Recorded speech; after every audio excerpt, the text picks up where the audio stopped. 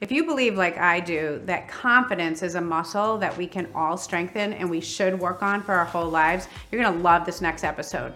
Leslie Randolph, in Confidence Coaching for Girls, has an absolutely amazing belief that if we work on our confidence in the young years of our life, that can carry us through.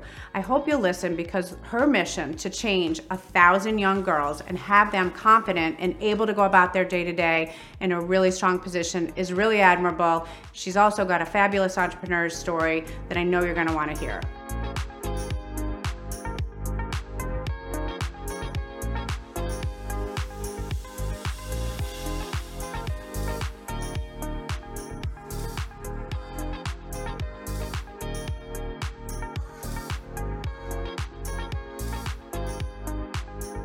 Okay, Leslie, I have to know how you decided to become an entrepreneur, because you had a pretty great gig before that. So can you tell me a little bit about that? So we're going to get off on a very honest foot. Okay. I did not.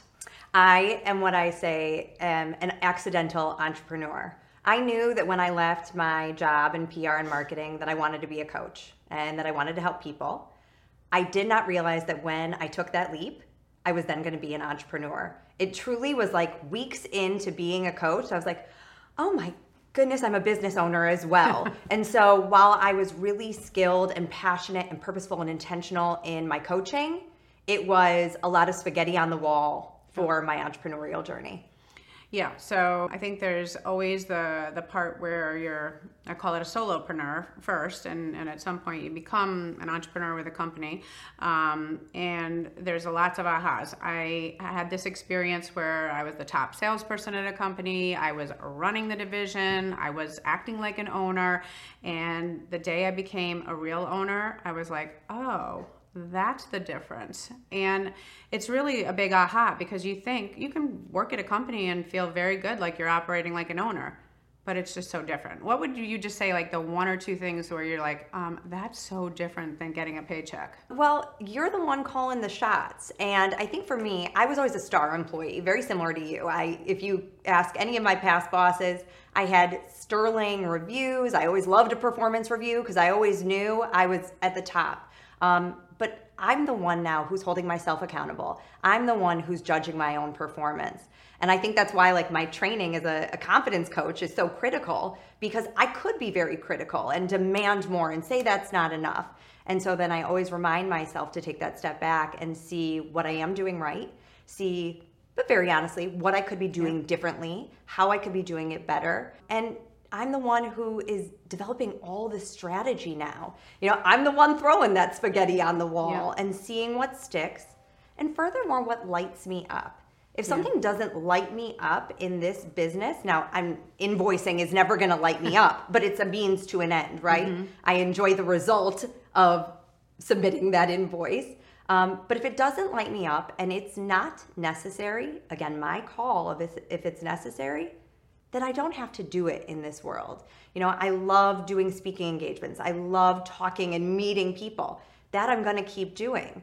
But if there's something that I find that I'm doing day to day that doesn't support my client or support growth of this mission that I have, then I'm okay to walk away from it. It's funny, I think so many of us that do our own thing are very high value very much autonomy. And I think autonomy is what you say, I'm not into that, I'm not into that. And at some point you can hire people to do all those things that don't light you up, which I love the way you say that. But until then, it's grind through. I mean, there's just a lot of this job that's just grind through. You just have to do it. It has to be, invoicing has to get done. You might be the one to do it. You don't like it.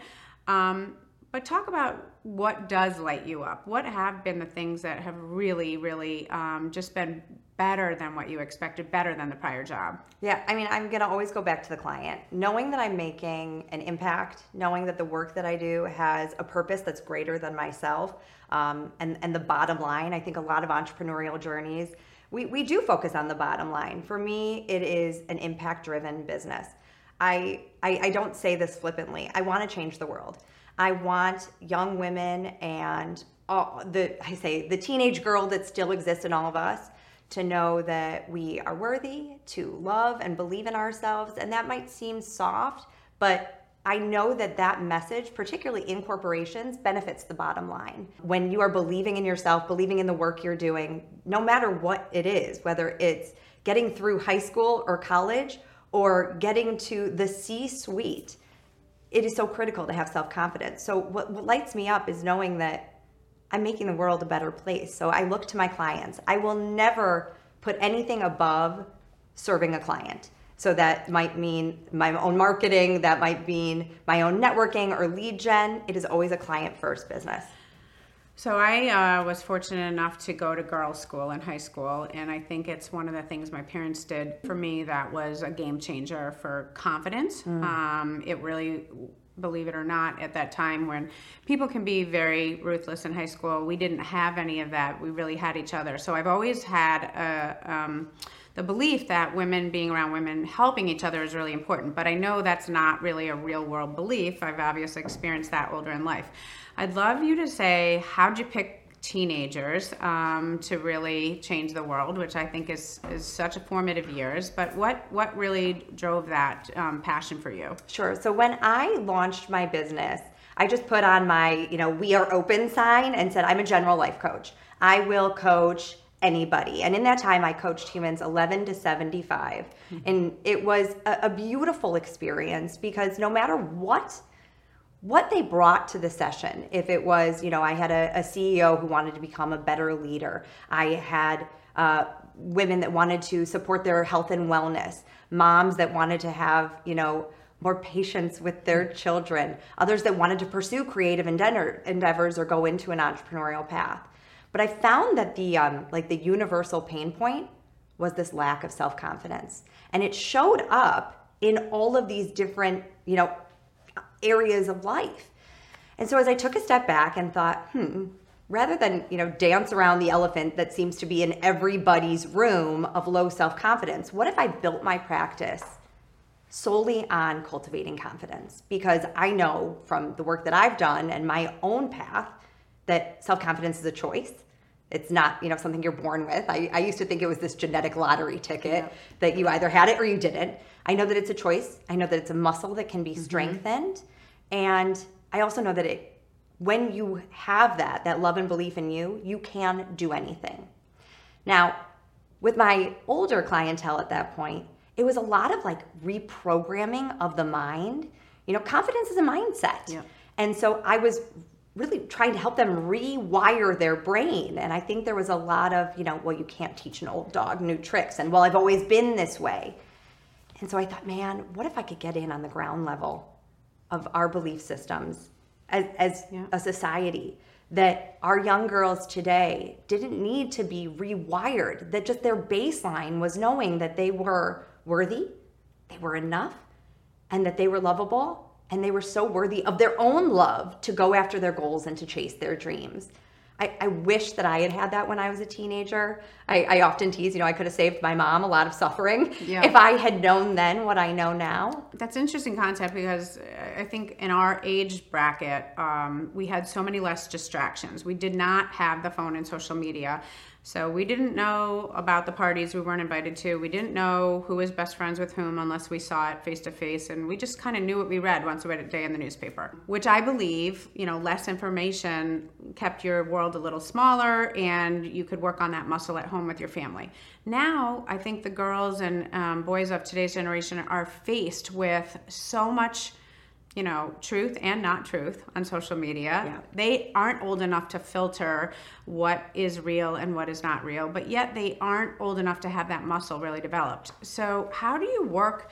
It's an inside job, it's an outside job with the parents. Do you think that there's a root cause that's making so many more of these teens seem like they need help in mental health? And I feel like it's absolutely just everywhere. You'll never run out of customers. But I don't think that was the way it was when we were younger. So what has really, in your mind, driven this extreme amount of teens to need the extra support that, is your ultimate opportunity? Yeah, I think you hit the nail on the head with social media. It is, it is everywhere. It's omnipresent, and you are so aware of what you are not included in. I mean, belonging is such a human need, particularly in these formative teen years, and to think maybe I wasn't included or I don't belong, yeah, that's detrimental to one's self-esteem and self-confidence, because it then, begets the question, well, what's wrong with me? Why not me? So I think social media is huge. I think the pandemic, all that isolation, when you are alone with your thoughts, if those thoughts are not kind to you, that could be very detrimental. I also think, where we're growing up, there is a lot of pressure. There is academic pressure, there is cultural pressure to look a certain way, to act a certain way, to be a certain way. So it's coming from everywhere. I don't think we can pinpoint one thing. I think it is the mountain of all of it that's contributing to it. And I think that it speaks to why it's so necessary that we learn, that the thoughts that we think, especially what we think about ourselves, that's a choice that you make. Yeah. And even if you're not invited to that party, listen, my work does not shield anyone from humanity. That's going to hurt. That's part of the human experience. Yeah. To not be included, it is hurtful. But what do you make that mean about you? How do you talk to you when that happens? Yeah.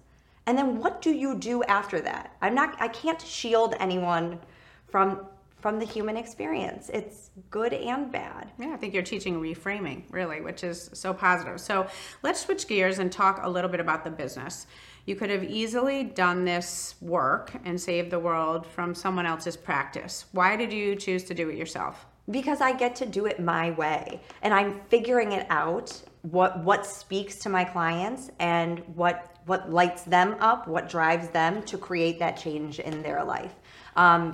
I think the opportunity to do it one-on-one and to be the one in the trenches just gives me so many opportunities to create systems and processes and tools that will further support their growth, and then that ripple of change out in the world. But at some point, as a solopreneur, you have a certain amount, 2,080 hours, that 40-hour work week per year, and there's admin and things to grow your business that you would not be able to scale this business at some 1,500 hours a year, whatever the number is. So have you thought about growing the business beyond yourself? I have not thought about growing the business beyond myself. Currently, my only employee is my 9-year-old son, who does all my photography. I have thought about scaling it in different ways through different modalities. I think a lot of coaches do online courses. Yep. I see that as an opportunity because I think there's an education about self-confidence that needs to be written.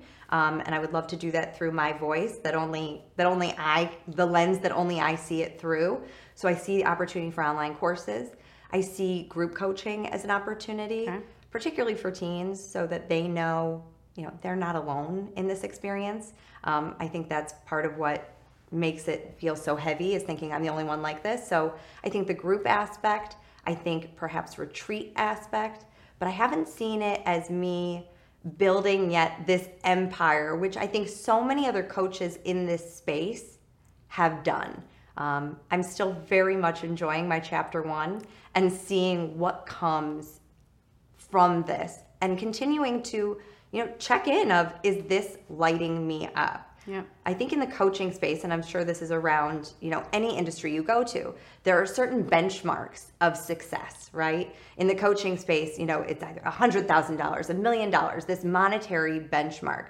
For me, it is going to be lives touched and how I continue to create that legacy beyond just dollars and, scaling to that next level. So that's important. I think that you're doing this, almost like I'm not saying this, but almost like a 501c, in that you're really mission driven, and yeah, you're in an entrepreneurial place. So things like how much do you charge an hour? Is that like a math equation that you feel like you've had the support to figure out, so that you do create a sustainable firm down the road? Or where have you leaned for advice on things like that? So I get coached every week. Okay. And so I have a beautiful network of business coaches and allies and friends that I can pick their brain. And when I have a new opportunity that comes my way, when you're in that first chapter, you are making it up as you go along, or you're relying on the expertise of your network. So when I had my first corporate speaking engagement, I called a friend who's been in the space for a long time, and I said, well, what am I going to charge? And I say this to my clients, and so I have to walk that walk and talk that talk. There is no right decision. Yeah. There is the decision that will be right for you, and that you then put all your energy into supporting it. And if it doesn't work out, again, all right, let me take a step back. I'm not going to just rah, be my cheerleader, but I'm not going to be my critic and beat myself up, because that will have me tapping out of the game. I know that. It's, okay, what lesson can I learn from this? And, maybe was this not the right price, or was this not the right fit? And then also be willing to ask, So when I developed my pricing for my business, particularly in the teenage market, I want it to be a no-brainer. I want it to be a no-brainer, because I don't want cost to prohibit someone from working with me that would want this type of support. But when I'm in a corporate space, and like I say, I know that that's going to benefit the bottom line, that's when I might be a little more, liberal with my pricing, so that, I can always maintain that affordability for the teenage client that I'm really hoping to support. That's really good. We should do a boss bite about that, and I call that opportunistic pricing. And the reality is, if you made the price so high that parents really struggled to make this decision for who you really want to help, well, then you don't get clients.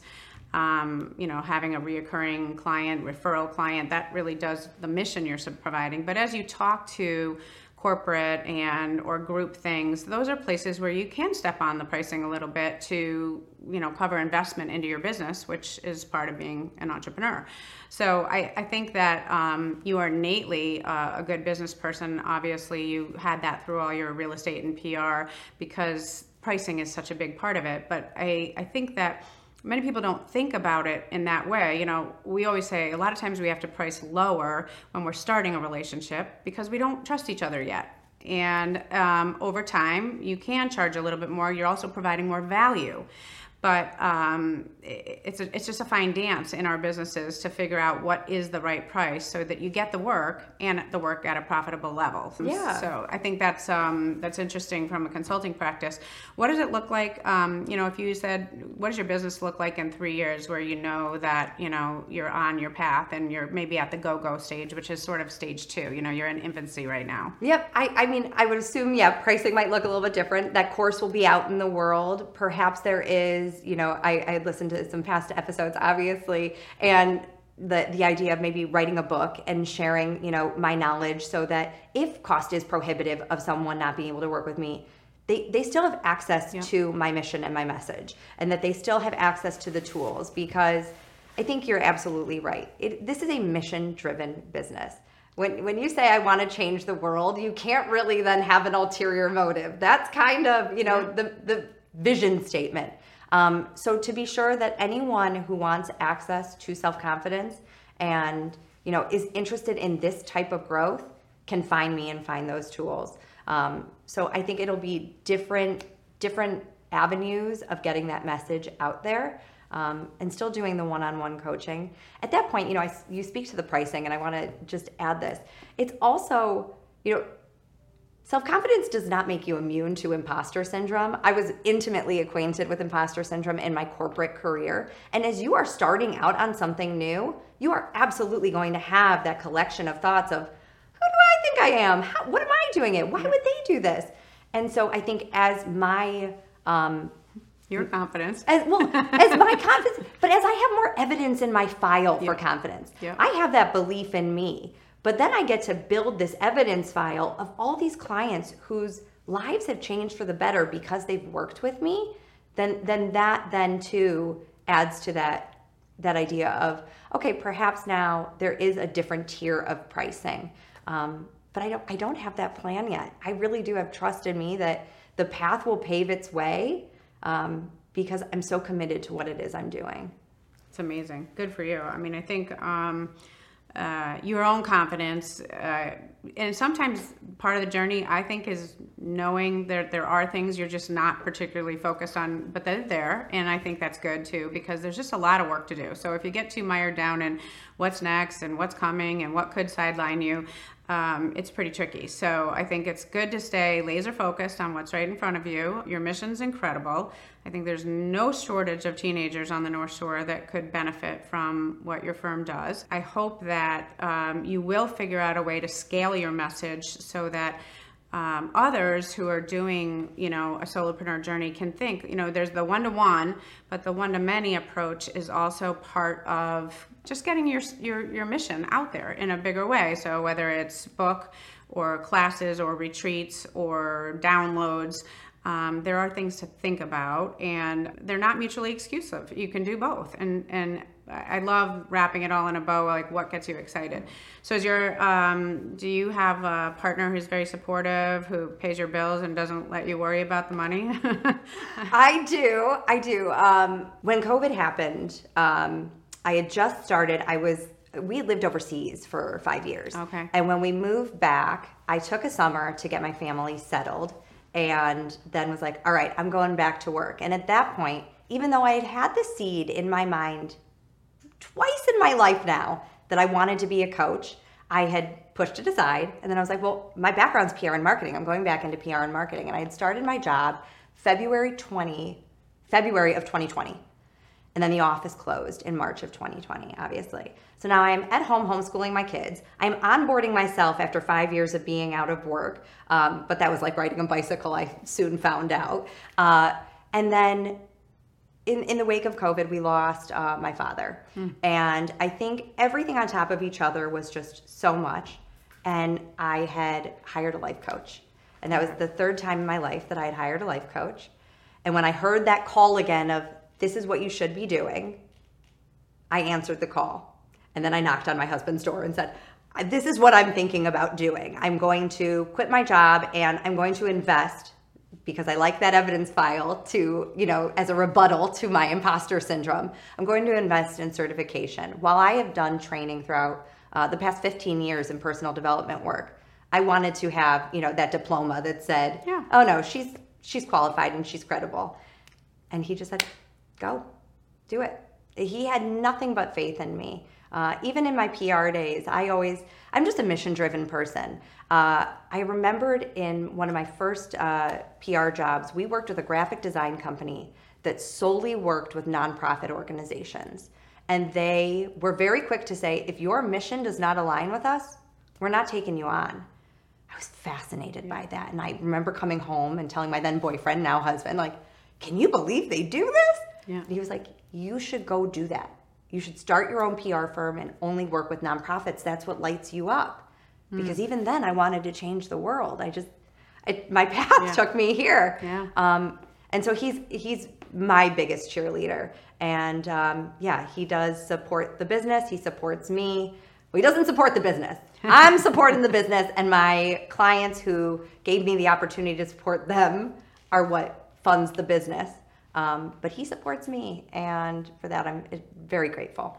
I wanted to have you tie for us together, what benefit did your PR and marketing background help you with as you set up your firm, and how has that really been a catalyst for your marketing today? Yeah, so as I said, I was an accidental entrepreneur, but I did have this very developed skill set of PR and marketing. And I knew that when I would support other businesses through PR and marketing, I was such an advocate for them of, PR is just telling your story and getting your message out there.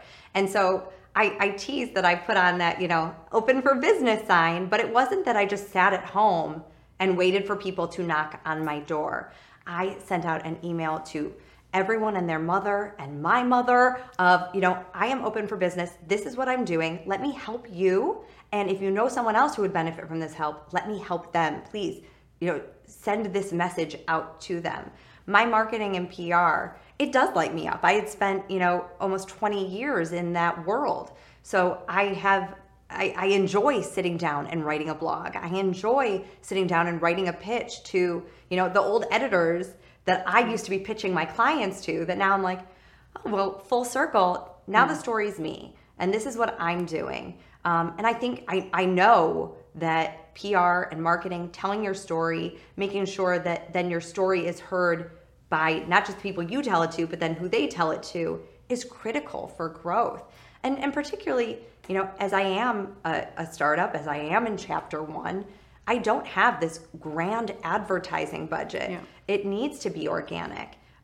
So I am very roll up the sleeves and hungry of, making sure I'm posting every day on social media, making sure that the editors that used to know me as the PR gal now know me as the self-confidence coach for teens. Leslie, this is so good for people out there to listen to the fact that many times I visit with social people that are, solopreneurs, and I ask them what their strategy is for acquiring customers, and they say referrals.